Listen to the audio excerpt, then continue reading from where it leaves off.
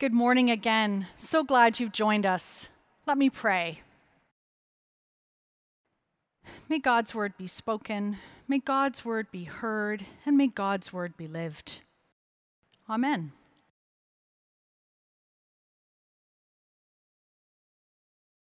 Have you ever wondered how great people are produced? Are they simply born great, or do the stars nicely align in their favor? Malcolm Gladwell, in his book, The Outliers, argues that what distinguishes the average person from somebody great is 10,000 hours of practice. And while the nature versus nurture debate will continue to rage, the question remains, what was it that turned a codependent womanizer into one of the greatest intellects in the Western world, Augustine of Hippo? What was it that took an abused young woman with a brain injury, born into slavery, and turned her into a bold and courageous abolitionist and suffragette? Harriet Tubman. Was it 10,000 hours of practice? Did they watch Baby Einstein videos when they were small? If you were with us last week, we looked at what a great leader Joshua was, but that the true and better Joshua, Jesus, is the one who can make us strong and courageous. And this morning, Jesus gives us an answer to the question, what was it that happened to these people and countless others to make them who they are, still deeply flawed, but somehow changed? The simple answer, according to Jesus, is that they were born again. Now, I may have just lost you because the phrase born again is damaged in our culture. It's a phrase that divides the Christian world and frightens the rest of it. And for many, it's associated with a cultic and fringe kind of religious intensity. Born again rolls quickly off your tongue into the word fundamentalist, which is just a hop, skip, and a jump away from homophobic, climate change denier, QAnon, and the list goes on. But we value intellectual honesty here at St. Paul's, and we can't ignore that 3 times in this passage from the writer John, Jesus says, you must be born again. And so we're going to unpack why Jesus is so unequivocal about this and what it means for our contemporary lives. You see, this new life that Jesus describes can be like spiritual dynamite for us, a force used in our lives against all our problems, personal and societal. So mindful of the cultural baggage, let's unpack 2 things about this birth. 1, why? Why does it need to take place for everyone? And then 2, what will its impact be? For some, this is brand new. Maybe you're joining us for the first time, and so you're just interested in the basics. While for others of us, this new birth, it's been lying dormant in our lives, just waiting to be released. So regardless of where you find yourself, let's look at the why and the what of this new birth. And if you want to keep John chapter 3 open, either on your phone or open up your Bible, that would be great. Why? Why is Jesus so directive about this? Let's look at the encounter that John records for us, our opening verse. Now there was a Pharisee named Nicodemus, a leader of the Jews. He came to Jesus by night. Nicodemus was a sophisticated scholar, a member of the Jewish Sanhedrin, the Supreme Court, and he would have had tremendous social and political power while also leading a deeply ethical life. He was also clearly open-minded and teachable because he wants to hear what Jesus, a small-town rabbi with no formal education, he wants to hear what Jesus has to say. Nicodemus is a tenured law professor at U of T, while also serving as a Supreme Court justice. He lives in Rosedale and yet quietly volunteers on Friday night at the local food bank. His marriage is intact and his adult kids don't hate him. Here is a man who has it all, and yet to him, without hesitation, verse 7, do not be astonished. I can see the look on your face, Nicodemus. Do not be astonished that I said to you, you must be born again. If you read the Bible, you'll find Jesus often interacting with people who have very broken lives. A woman caught in adultery, a corrupt government official, a grieving father, a desperate leper. Yet, Jesus picks this man who has it all to drop the bomb. You must be born again.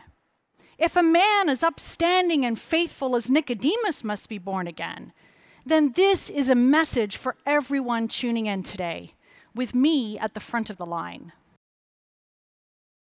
I did terribly in French in high school, and I can just remember grinding my way through L'Étranger by Albert Camus in grade 12. And a few years ago, I came across an account of a series of conversations between this famous French existentialist that he had with a Methodist minister named Howard Mumma. Mumma was serving an American church in Paris in the 1950s. And one Sunday, he noticed in the back of the church a man in a dark suit, surrounded by admirers. And eventually, the two of them developed a close relationship. There had always been rumors that Camus had been drawn to the Christian faith, but had never converted. Camus knew the Bible well, and out of all of his characters, the one he was most drawn to was Nicodemus. And one day, Albert Camus asked Howard Mumma, "What does it mean to be born again?" And Mumma replied, "To me, to be born again is to enter anew or afresh into the process of spiritual growth, and this can only begin with receiving forgiveness." Mumma later noted in his diary that at that moment, Camus looked at him with tears in his eyes and said, "Howard, I'm ready. I want this. This is what I want to commit my life to." Days later, Camus died in a car accident. You must be born again, says Jesus. It's an offer Camus found compelling because it's a promise that there is more and deeper life ahead. Why? Because we need a new heart. We need a new start to our lives.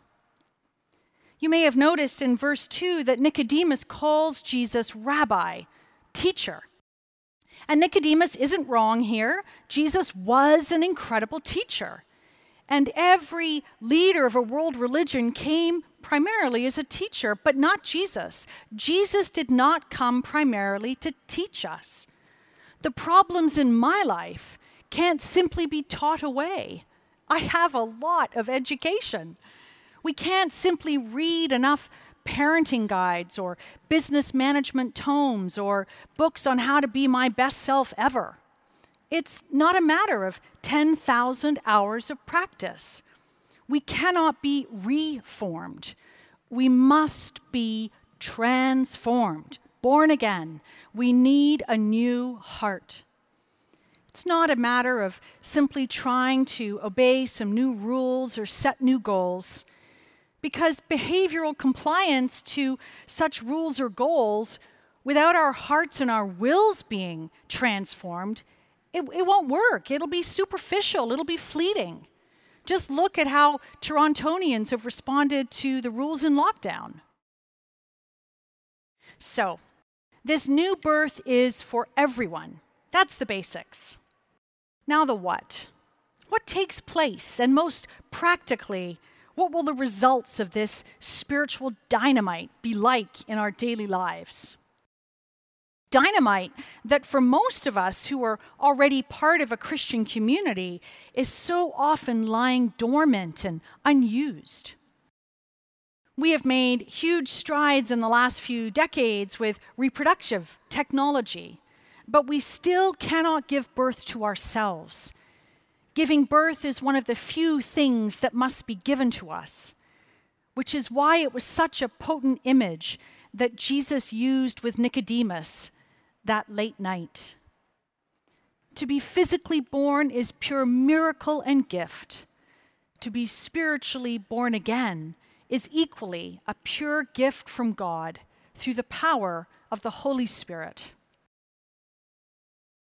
That same year when grade 12 French was killing me, an acerbic but perceptive teacher said to me, "You know, Jenny, God didn't put you here just to consume oxygen." I don't think this was meant as a deeply theological statement, but rather an adult observation of an apathetic 17-year-old. But he was onto something to do with new birth. Human beings inhale oxygen and we exhale carbon dioxide. "You must be born again," says Jesus. Verse 5. "No one can enter the kingdom of God without being born of water and the Spirit." The water that Jesus speaks of here is the water of baptism, that powerful and outward symbol of cleansing and new life, of exhaling carbon dioxide.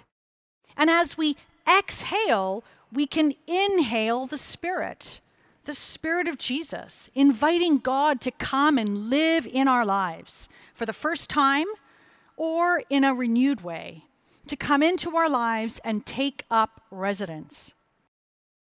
This is the what that takes place with this new birth, exhaling sin and inhaling the Spirit of Jesus Christ. And Jesus is a great house guest, always bringing just the gifts we need. This is not the husband who gives his wife a lawnmower or the CEO who gives the senior staff from good to great. The Spirit of Jesus brings us just the gifts we need: forgiveness and hope, all wrapped up in a new heart. In the midst of the darkness of that Jerusalem night, Jesus saw that Nicodemus, with all his education and personal comfort, was still yearning for newness of life. This new birth, exhaling of sin and inhaling the Spirit of Jesus, is a pure gift.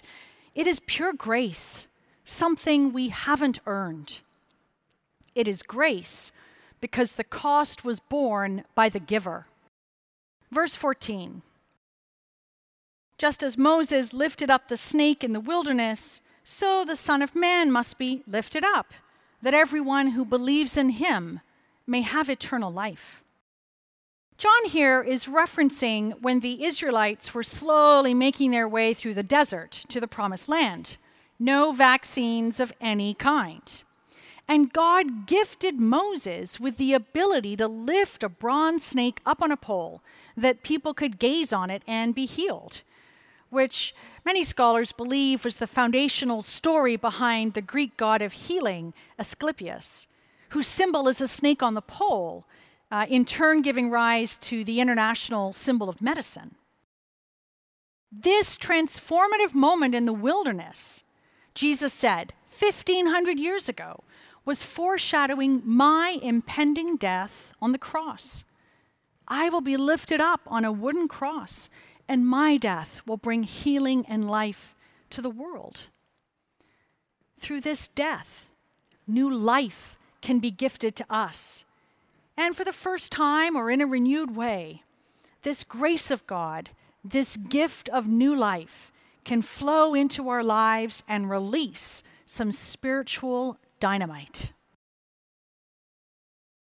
Let's end by looking at two examples of how this spiritual dynamite can work, one personal and one societal. Personal. I want you to think of an important relationship in your life. Maybe you're single or dating and you have a dear friend or a work colleague, or you're married, or at least trying to stay married, and you argue.